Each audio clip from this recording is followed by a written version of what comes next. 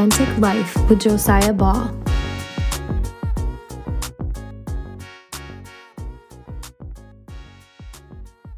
Wow. Okay, guys. So today's episode was just so impactful to me, and I hope it is to you. For the past 2-3 years, I've been, wrestling and challenging myself to be more quiet. And if anybody knows me, I'm the most extroverted person ever. I love hanging out with people, and I rarely find times for solitude and silence before the Lord. And I've been studying whatever I can to help me develop the tools and to be able to do that better in my life. And one of those tools was a book called Beholding by Strahan Coleman. I posted about it. He DM'd me that he was excited I was reading it. We got talking, and I invited him to come on the podcast and talk more about it. So you're going to be blessed by this episode. Please share this episode and get it out to anybody who's longing to deepen their relationship with God, because this is going to totally hijack your life, and you're going to listen to this. You're going to want to turn it off after, and you're going to want to be in your prayer closet. You're going to want to go and tune yourself into God right then and there. So please enjoy this episode with Strahan Coleman. Hey, everybody. Welcome to Your Authentic Life podcast. Today, I have a real special guest with us. He is an author, a musician, a folk artist, has three prayer volumes in his recent book that came out this year, Beholding, Deepening Our Experience in God. We have Strahan Coleman, also just goes by Strahan with his music. So welcome to the podcast, Strahan. Kia ora, my friend. Thank you very much. It's a gift to be here with you today. Thanks for having me. I'm honored that you are here with us and tuning in to tell us a little bit about your journey, this book, and what you're doing now and stuff. And you also founded Commoners Communion. Is that correct? Yeah. Back in 2017? Yeah. So Commoners Communion is sort of the moniker for, I'd been in music for years and years, and it felt this transition happening in my life, and I didn't really know how to fully explore it. So I created this ministry, I guess you could call it, Commoners Communion, where I just explored Christian spirituality and prayer, and I guess the mystery of God and the art of God, and had thought, maybe I'll do a podcast and have a bit of fun, and it's just ended up becoming this sort of big part of my life, which I'm deeply grateful for. So I kind of feel like everything sprung out of this happy accident back in 2016 or whenever it was. And that's what Commoners Communion is. Yeah. Yeah. I'm always seeing people post on their stories some of like the quotes and stuff you have on your Instagram. And I was like, amazing. What is this? And this is how I found out about your book and, digged into your music and listened in on some of your stuff. And I was like, wow, I was like, I have to get my hands on this book, Beholding, and just finished it the other day, as I was saying to you, and beautifully written. How long did it take you to write this book? So I began, again, the book is kind of another happy accident, the result of, the global pandemic that happened. And remember that time the whole world just shut down? I still find it totally crazy when I think about it, that I lived through that. But back in 2020, I lost everything in the lockdowns. In New Zealand, it was even worse than the States. We closed our borders for 2 years, so no one was in or out for that long. And all my work had been traveling and things. So I sat down to write this book, and I actually sat down to write two essays, basically a manifesto for Commoners Communion and my prayer books and my expression of God and art.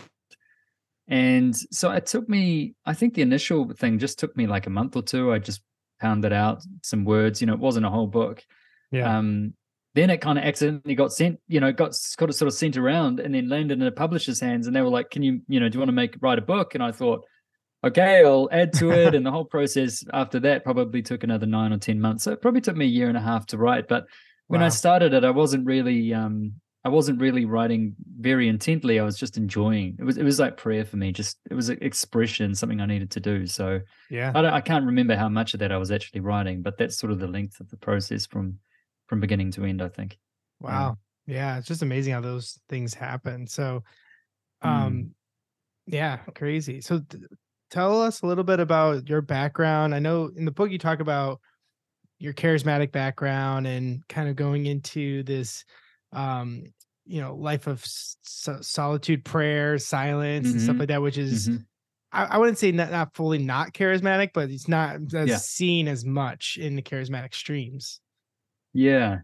Yeah, it's funny, because when you're talking about both are just a deep experience of God, and Right. the charismatic, like the definition of the charismatic is a desire and passion for the Mm, very real experience of God in our lives today. yeah.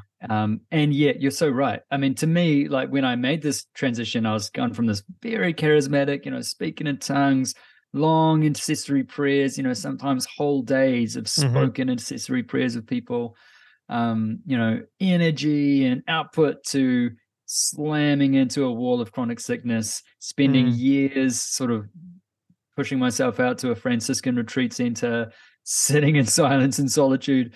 I mean, for me, it was like a total remap of my life. And it felt like I was just evaporated from my charismatic life. And yet, in that silence and solitude, I began to have these very rich, deep experiences of God that I wouldn't say fit my charismatic model. They were so ordinary, so ingrained and implanted in my body and in my life, that yeah. I just began to change. And I guess my expectation of, or what I mean when I say experiencing God, changed. And so the book Beholding kind of tells the story of me almost being forced into this beautiful rhythm of rest, which is totally the antithesis of my personality, Yeah. and discovering this being with God that is deeply experiential, um, but in a way that is profoundly different to what I think was my expectation of sort of outer body experiences of God, or sort of extraordinary experiences of God. It was God meeting me in my body and my life, and I rediscovered prayer. It was a gift to me, Mm, actually, in the end. wow. Yeah. I mean, I grew up, I still am very charismatic, speaking in tongues, Hmm. and grew up in the church.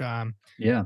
Like that, and my parents raised me like that, and Hmm. been in churches like that.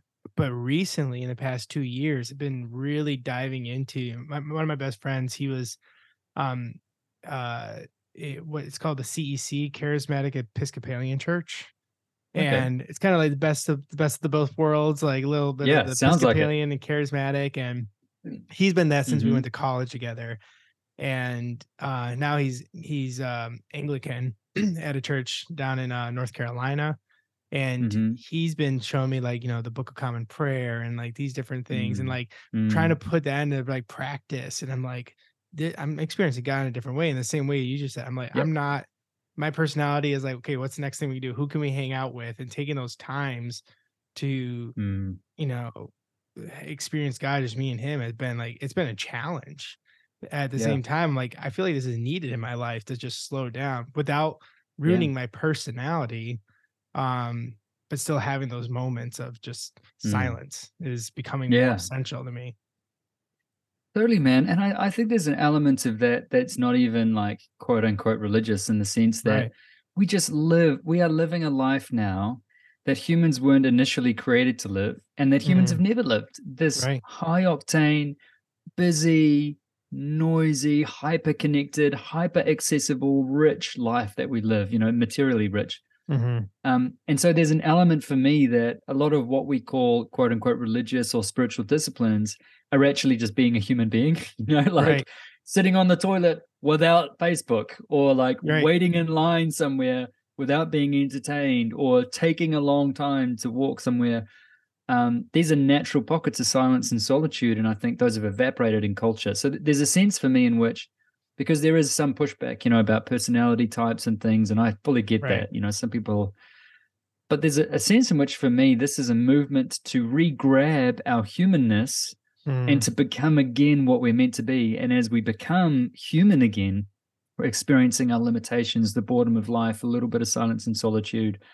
God sprouts up. It's just this natural thing. It's like, here he is. I'm discovering him. So I Yeah. think it's kind of profound. I think there's that too, but also, the the people are nervous of the word contemplative. I mean, we're nervous of so many things. We're Christians. We've got to be afraid of everything. Like there is a heresy hiding around every corner. Nothing could be worse than having an idea that's not mainstream. But when I think of my charismatic past, really my charismatic DNA is probably how I feel about it. I don't think that there is anything in church tradition closer to the charismatic tradition of today as the mystics. Yeah. And the mystics, a mystic isn't someone who believes weird theology. Christian mystics are people who just believe personal experience of God is fundamental to the gospel. Yeah. A Christian mystic is just all about we can experience God and we should experience God as the package of the gospel we've received from Jesus. And yet the Christian mystics are these hardcore Catholics in in the 12th century, or Eastern Orthodox monks in the 8th century. And when I read their theology, I was like, this is Pentecostalism 101. These guys are, they might be doing liturgy and taking Eucharist and living a vastly different life.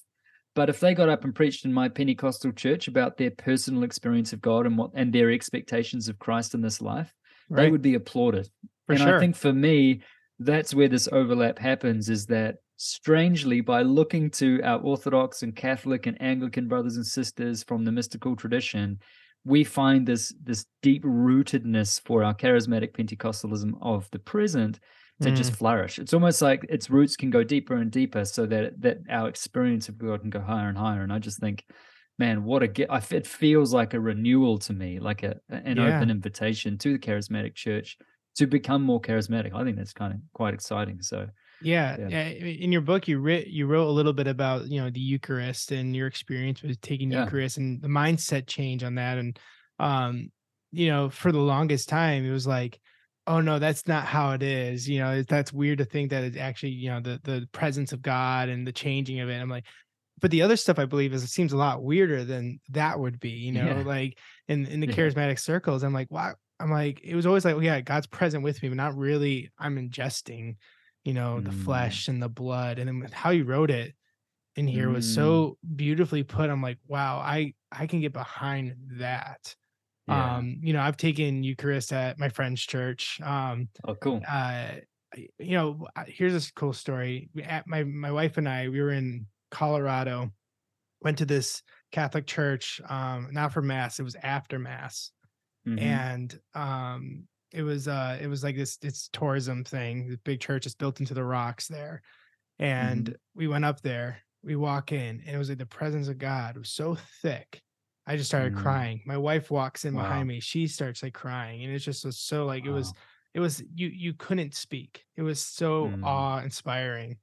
And I was texting my friend about that, and he goes, man, I'm telling you, the Eucharist is like what does that. The gathering of the people that fully believe this together, and it just lingers sometimes. And so it really is what spun me on this journey, is to be like, wow, I want more of just sitting in his presence while still being active in my life. Yeah. Oh, amazing, man. I mean, I think that,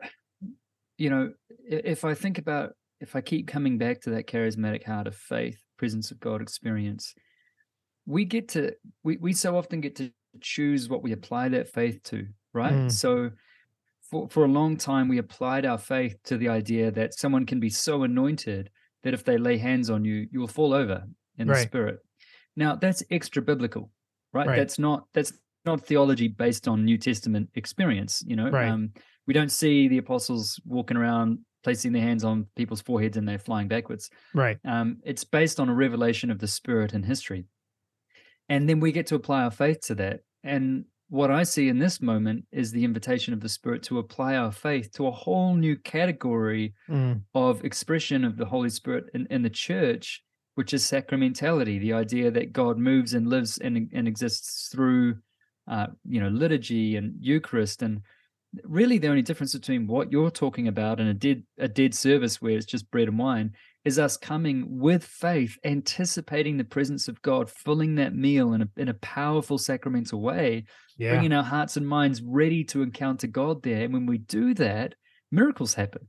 Absolutely. And so I think the irony is that there is a skepticism amongst some Pentecostal charismatic communities around this movement towards contemplative tradition or church tradition, as quote unquote dead religion, but it's only dead religion because we lack the faith to approach it with the divine hunger, the divine thirst. Right. And so what would happen if we thought, what would happen if in our prayer meetings, instead of we prayed that we would have anointed human beings that would blow people over when we touch them?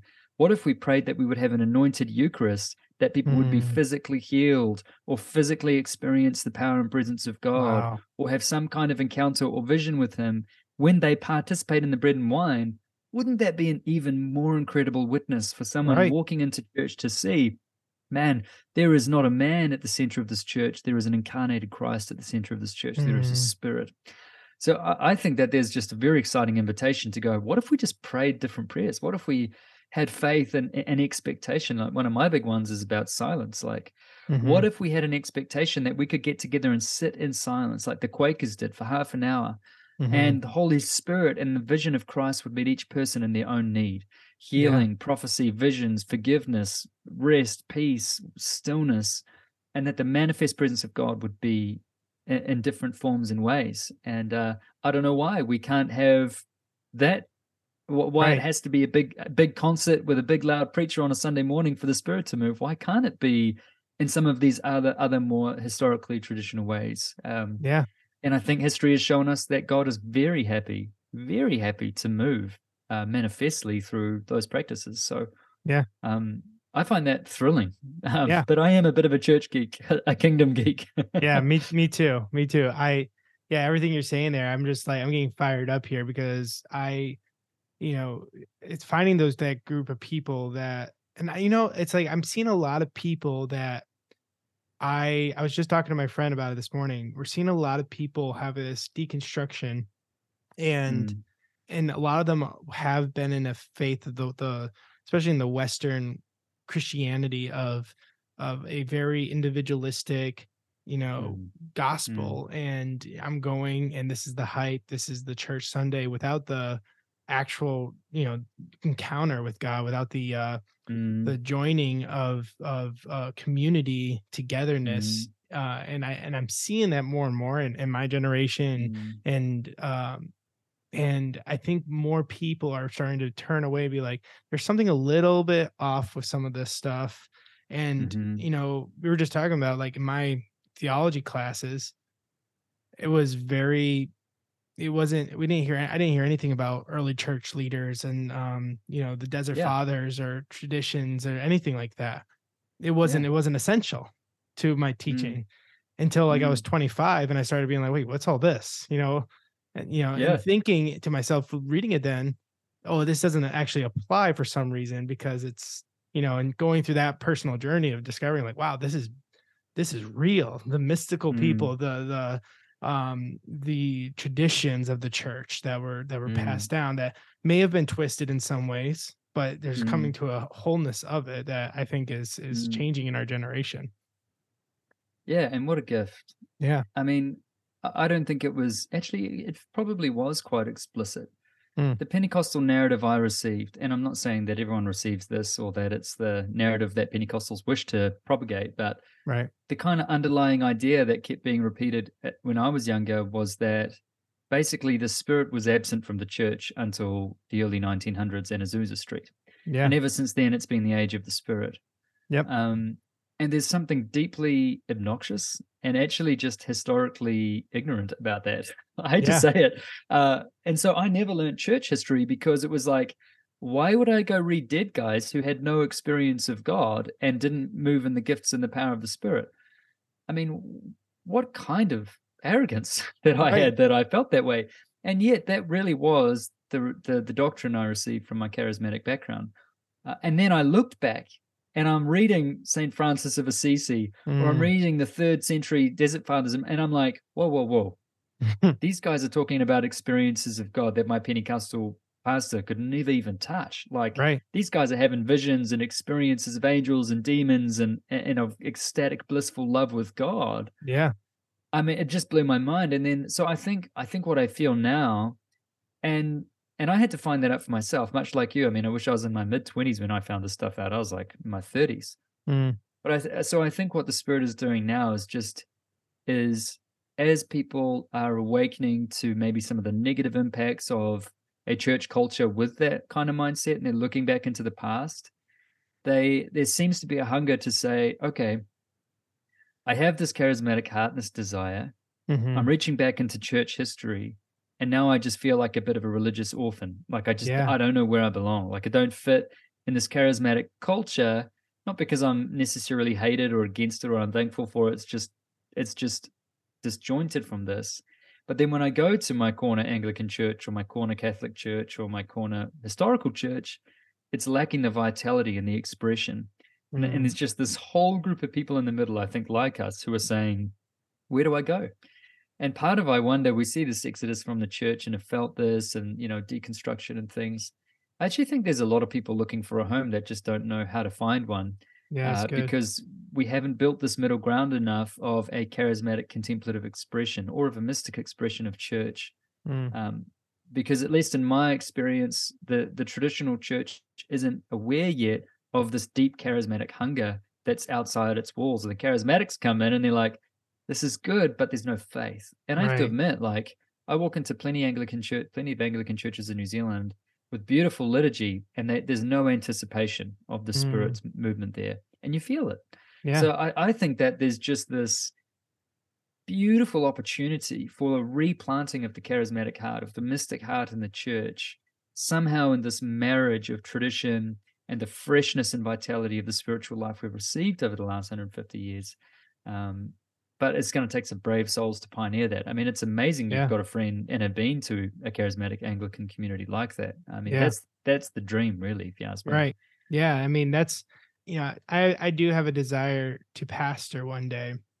And that's, recently has just been like, how am I going to do this? Like, I grew up very charismatic. I understand, I've been on staff at churches. I understand what that looks like and how it functions. But at the same time, now I'm like experiencing this and, it's that feeling of like belonging, like you just said, like how am I going to either plant a church or, Cohen and pastor a church that needs it or whatever it's going to look like, and wanting to bring this in gradually. And because some people were like, wait, sit in silence. Like that's, are you serious? Like that's unheard of. And then people are now coming to church 30 minutes late because they don't want to sit in silence because of the awkwardness. And but I think you just build upon it. But that's there is a beauty to the marriage of it, like you said, like and I think it's going to happen more and more, and we're going to see more and more people start to lean in that way because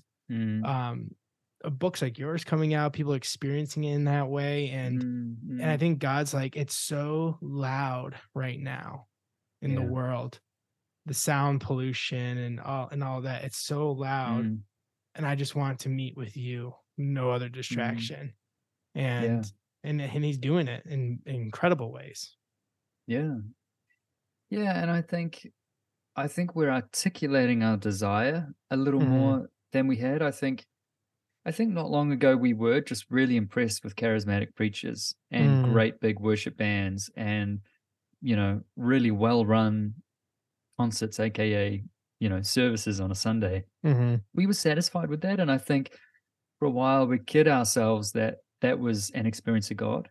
And I think what's happened in this last little while, we've gone, well, these guys actually aren't really the heroes we want them to be. A lot of the time they lack humility and grace and kindness and gentleness. I mean, not everyone. I don't want to paint everyone with the same brush, but enough people have been through that space. And we've gone, the music's great, but actually, like, those emotional experiences don't replicate to me waking up at 3 a.m. on Wednesday morning with my child screaming and, whatever. So I think people are going, okay, now that's all good, and there's nothing inherently wrong or sinful or evil or whatever about any of that stuff. Right. But actually, my desire is to cohabitate with God, is to actually live an integrated life in which I'm experiencing Him. And there's a passage in Numbers 12 where Moses and his sister Miriam are grumbling against Moses. They're like, we could do his job. We should basically be like Moses. We're great. And just out of the blue, God hears them and speaks. And says, okay, meet me at the tent of meeting tomorrow. You, Miriam, Moses. Tent of meeting, me, tomorrow. So they all go there. They're standing at the entrance. The glory of God comes down. And God says this amazing thing to Aaron. He says, Aaron, when I want to speak to a prophet in Israel, I come to them in visions and dreams and in parables and in dark speech. But when I speak to my servant Moses, I speak to him face to face, as if one with a friend. Wow. And I think that there's a lot of people in our generation at the moment going, visions, dreams, miracles, manifestation, great. But actually, that's not my greatest desire. My greatest desire is to speak with God as a friend. Not the glorious manifest God who's off in a distance, who does great tricks, but the deep in my soul, in my vulnerabilities and shame and guilt, in my integrated life with my family and my workplace, who I can come to as a friend and speak with face to face. And so I kind of see this enriching into beholding life as not a move away from the charismatic renewal, but almost a deepening of its actual, or you might even say its continuation, its final destination. In other words, deepening an integrated, unceasing prayer life with God through beholding is the natural progression or the natural end point of the signs and wonders, which are all pointing to this face-to-faceness with God. And I think there's this awareness and awakening going on of like, yes, I love all that. I want to move in the gifts of the Spirit. I want to prophesy. I want to see the sick healed, because that's what Jesus did. Yeah. But that's actually secondary to my deepest desire to have God meet me in my anxiety, or my depression, or my broken marriage, or my terrible parenting, or my, my chronic sickness, or I want to know him there. And to me, that's the charismatic 2.0. It's not a neglect of it. It's not a turning away. It's actually a turning into.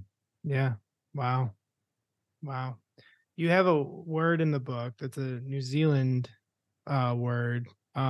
And I don't know how to pronounce it. I'm reading it and I want to know if I pronounced it right.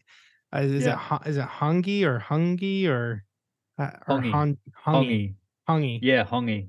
You're Okay. close. Yeah, I was like, every time I read it in the book, I'm like, I feel like I'm saying it wrong, and I can't wait to ask you how to pronounce it. Hungy. Hongi, yeah. Hungy. Awesome. And that word essentially explain that, because I love how you wrote it in the book and what it is. And yeah. So the hongi is a tradition, a Māori tradition. So Māori are our indigenous people of Aotearoa. They are our First Nations people, and they have a tradition called the hongi, where it's sort of a greeting in which you press noses together. And in this pressing of the nose, you're sort of intermingling your breath. And so you're creating a oneness, like a partnership, like an agreement. And it often includes you put your arm around someone's shoulder and you hongi them. Now, this is terrifying. I mean, usually you are honging someone you've never met. They just walk up to you, boof, and I mean, you're basically kissing them in many ways. It's pretty intimate. And yet often you are hongied when you are being welcomed onto a marae, which is a Māori meeting place. And it's a way of them saying, you are now, for all intents and purposes, one of us. You can be on our land, you can enjoy our food, not to take advantage of, but as an invitation. And so in the book, I explore our relationship with God through the paradigm of hongi. And I go back to Genesis and look at, actually, when God made us, it can read like a hongi. We have this piece of dust and dirt, and God lays down. He puts his knees on our knees, his chest on our knees, spreads his arms out across our arms until eventually his nose is pressed against our nose, and it says he breathed life into us and we became a living being. And I kind of see this moment as a divine hongi, as God saying, I am covenanting my love with you. And when we wake up, we see the world through divine hongi. We see God close. He's not over there or there. We see creation. We're welcomed into creation as God's sort of marae, so to speak.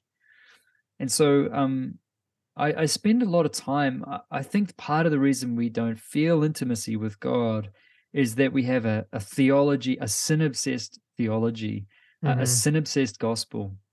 And yet Genesis, the original creation account, and this intimacy would suggest that God wants to move beyond sin obsession into a deep reconciled friendship.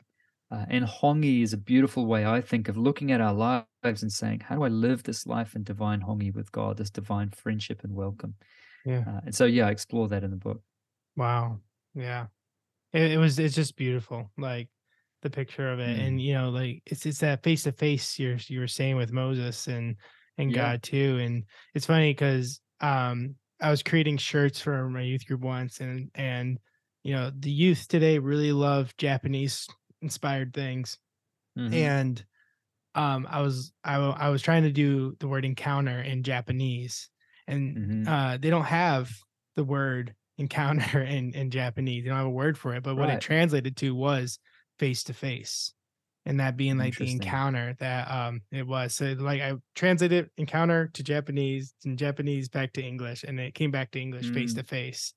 And I just thought it's just beautiful. Like, and that's really what it is. It's like when you come face to face, like that close with somebody, so you are encountering them, everything, the Yeah. breath you're sharing, and it's just, I love that. Yeah, I mean, it's an astounding vision. Yeah. I mean, the gospel isn't that we become acquaintances with God. The Mm, gospel is that we get caught up into the actual life of the Trinity himself, yeah. that we become intermingled with God. Think sex, but 100% of the time in perfect bliss and intimacy, but with Mm, God. I mean, it's mind blowing. Do you know what I mean? yeah. Like that kind of deep level connection. And that's why for me, prayer, when I think of prayer, when I think of divine hongi, I'm thinking about a total intermingling with the Spirit of God in every part of my life. Yeah. Jesus said, if you obey my commandments, my Father and I will come to you and will make our home in you. So Mm, the gospel isn't just that God forgives me, and when I feel shame, I can go to him and have it replaced with goodness. The gospel is that all the time, I am now the home of God. yeah. And that is not some static theological reality. That is a dynamic, intermingled personal engagement with Father, Spirit, and Son. Yeah. So that I am literally becoming, what does Peter say? Peter says that we get to participate in the divine nature. Mm-hmm. I mean, that is, think about that for a moment, to Yeah. participate in the divine nature. And so I think it makes prayer, I think it makes, what we mean by face-to-faceness with God, something so much more embodied, so much more digested, so much more permanent. Mm, And it changes, I think, prayer from this idea of conscious mental dialogue to integration. yeah. Much like we integrate in marriage, and we become one flesh. Yeah. We have become one flesh with God by grace. And so, what does that mean? What does that mean for prayer? It means an existence in God is the point, which actually means things like silence and stillness and solitude rise to the top of our practical values, Yeah. because actually it's often in silence that intermingling, that cohabitation is accentuated and becomes dynamic and is felt and leads to personal transformation. Wow. And man, I just wish I'd got that gospel so long ago, Yeah. because that's not the gospel I got. The gospel I got was, God cares so much about sin. He sent Jesus to save you, and every time you pray to Jesus, he'll forgive your sin. What next? Then Yeah. what? Okay, Yeah. well, I've got my sin forgiven. I got nowhere to go. Like, Right. all right, see you, God. I'll catch up with you next time I do something wrong. I mean, it's Yeah. just so reductive and so disappointing. And you wonder why Christians aren't alive and full of zeal and passion and energy and joy. No one's ever told them that after that comes a deep, enriched, passionate Yeah. intermingling with God that changes your whole being. Yeah. I mean, Yeah. I think from my life, I saw God as Jesus was a screen between me and God. And I Mm, was only looked good in God's eyes because I would ask for forgiveness and what mm, Jesus did. And I never really had a relationship with fullness of the Trinity. I had Holy mm, Spirit and I had Jesus who died on the mhm, cross and rose from my sin, but God was distant and angry and mhm. only loving me because he sent his one and only son to die on the cross for us. Yeah. And reality was, we had, the thought of that is I have value because of the cross. And now I Yeah. teach, no, you have the cross happened because you had value to God. Mm, He loved mm, you so much. Like, and for some reason mm. we read that and we don't believe it that way. Yeah. Yeah. And that was radical for my life and my relationship with God, and the Yeah. Trinitarian life and the perichoresis and the divine dance of that was Mm, just, it all mm. just it changed my life like 3-4 years ago. Like, and all of a Man, sudden I'm like, amazing. wow, it just started turning into this whole new view of it. And I love what you say in the book. It's you say something like, he came for the forgiveness of sins, yes, but it goes much further back than that. He came for Yeah. union with us. Yeah. Yeah. Oh, yeah. I mean, saying that the primary purpose of the cross was to forgive our sin, to me is the same as saying the primary purpose of marriage is to run a good household. Yeah. It's not that it's not true, it's just not the great truth. Right. And the New Testament uses the language reconciliation, Mm. that through Christ we have been reconciled. Now, forgiveness we can understand as clearing the slate, Hmm. but reconciliation is the restoration of friendship. So Yeah. reconciliation is to the gospel what romance is to marriage, Wow. what friendship, what union, what sexuality is to marriage. So the gospel isn't Jesus came to die for your sins so that you could be forgiven. The gospel is Jesus came to engulf you into himself. Mm. And the way he did that was by dealing with the biggest issue of separation we experienced so that we could be intermingled with God, Wow. which was always the point. It was Yeah. always the point. Always. Long before the fall, God had a plan. Yeah. And the plan was to integrate humanity into the Trinity. Yeah. Now, we sinned, we warped that plan, so Christ addressed it, but that doesn't make it the main point. My beef is that when it comes to prayer, most people don't pray because they feel shame, guilt, exhaustion, and they think that prayer is primarily about begging or groveling or seeing God as angry. Yeah. And if God is angry with us, we can never have a fundamentally beautiful relationship with him. If that's Yeah. the God we believe, it's game over. Basically, we can live at best a moderate spiritual life until the day we die, but we will never be the kinds of person Jesus was that made the gospel attractive and beautiful and wonderful. Mm. So I just think we've done a disservice in I would say maybe evangelicalism, but really Protestantism in general, but evangelicalism by just making sin all we talk about. Yeah. We've done a disservice to people, Yeah. and we've belittled the gospel. Yeah. And so we have to, in my opinion, remove the sin-centered gospel and replace it with a reconciliation-centered gospel, which, by the way, we cannot be reconciled to God. In that same scripture that says we've been reconciled to Christ says he made peace with us through his blood. In other Mm. words, he dealt with the sin issue. There's Right. no denying that. Anybody who says we don't sin is not in God, according to Right. the Apostle John, right? Right. So there's none of that. Don't hear that. It's not get heretical about it. Right. But if we don't move on to reconciliation, we've missed it, completely missed it. And I Absolutely. think that's where we've been for a long time. Yeah. Yeah. Absolutely. And that's, I think, one of the number one reasons why people don't know how to pray. Yeah. Because their entire prayer life has been the sinner's prayer, and that's all it is. The rest of their life is, forgive me for this, I did this, and then and that's the prayer. It's the transactional, like going to God, like, hey, I did this, and will you Yeah. forgive me? Yes, I forgave you 2,000 years ago. On the Yeah. it's you're Yeah. forgiven. And well, you right. It's not a conversation you start. You joining in on a conversation that's happening Yeah. amongst the Trinity already. Yeah. And I love that language because it makes it so simple where, oh, I actually can just, you sometimes you see your friends on the playground growing up, Mm-hmm. they're just circling about to start hide and seek or something. You jump Yep. in like, hey, what are we talking about? And Yeah. that's how I've been, ever since I started reading your book, these past like 2 weeks, I've been like, hey, what are we talking about? That's how I've been starting my Yeah. prayers. Cool, man. And it Oh, has it's been so good. amazing, the things that Jesus has been revealing to me and his heart for me Yeah. and what he wants and desires for my wife and stuff like that. And it's just like, I've always felt like I've been prophetic. I've had a prophetic Mm-hmm. voice. But for some reason, it's like, it feels more enhanced now in my life. And it's just Yeah, cool. this constant awe and wonder. And yeah, it's just been That's beautiful, man. wonderful. Yeah. Yeah, I mean, I think a servant asks God, what do you want me to do? And I think Mm, that's a lot of people's prayer thing is, what do you want from me? What do you want me to do? But a mm, friend says, what's on your heart today? mm, And it's a completely different presupposition. One presupposition is that God is most interested in working with us and getting us to do things. The other thing is God is most interested in being known by us and sharing his heart.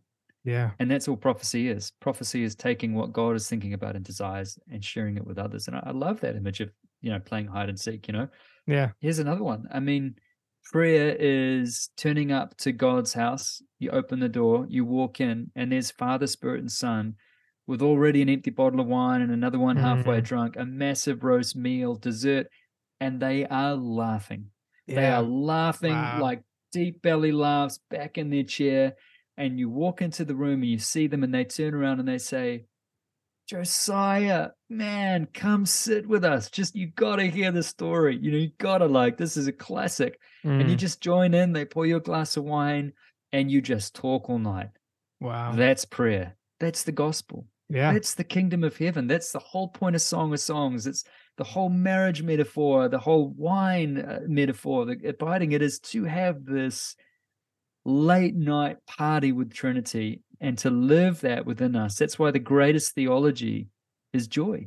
Yeah. Perfect theology is joy, because it's just that unadulterated expression of Trinity in our hearts and minds. And so, man, if that is your vision of prayer, prayer will quickly become the center of your entire desire and existence. If you think it's possible to, in your life, to find pleasure not in alcohol or sugar or sex or career or money or relationship, but in that kind of experience of God, you will be wrecked. The church will be wrecked. You will never be the same.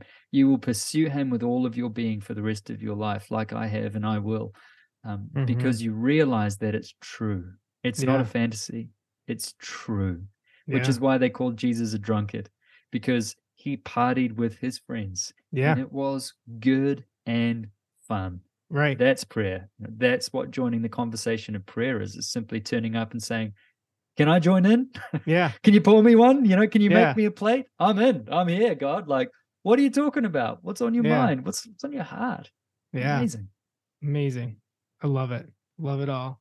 It's funny. My first experience with silence. You'll get a kick out of this.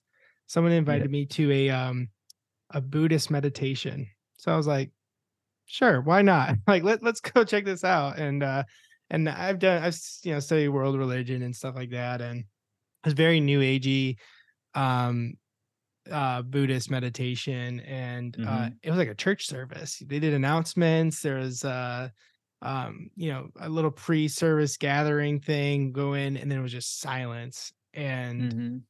And I hated it. I was like, the first experience of it, I was like, this is an hour of not Yeah. speaking.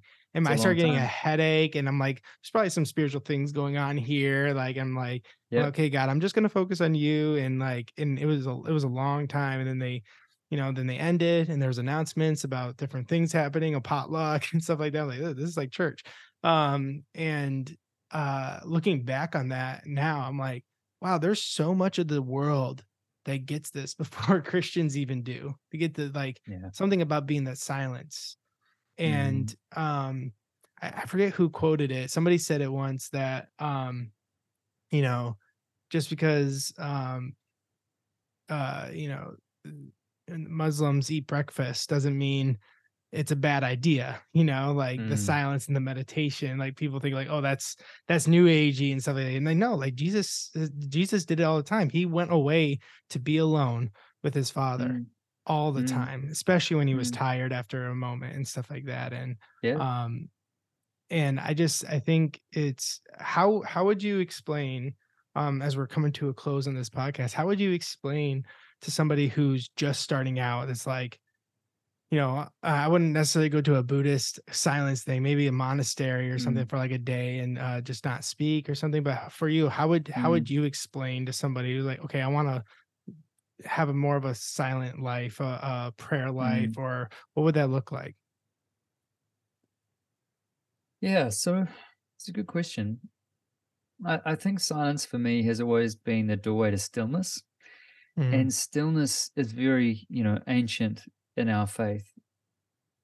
God says, be still and know that I am God.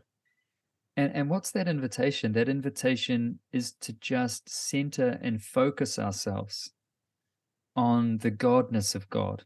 on the goodness and truth and beauty. So what silence does is it's a way of focusing and filtering our being, not on emptying ourselves out. A lot of people think, okay, so the point of silence is to have no thoughts. That's actually not true. The point of silence is to focus our thought on Christ, on God, to behold him, to experience him.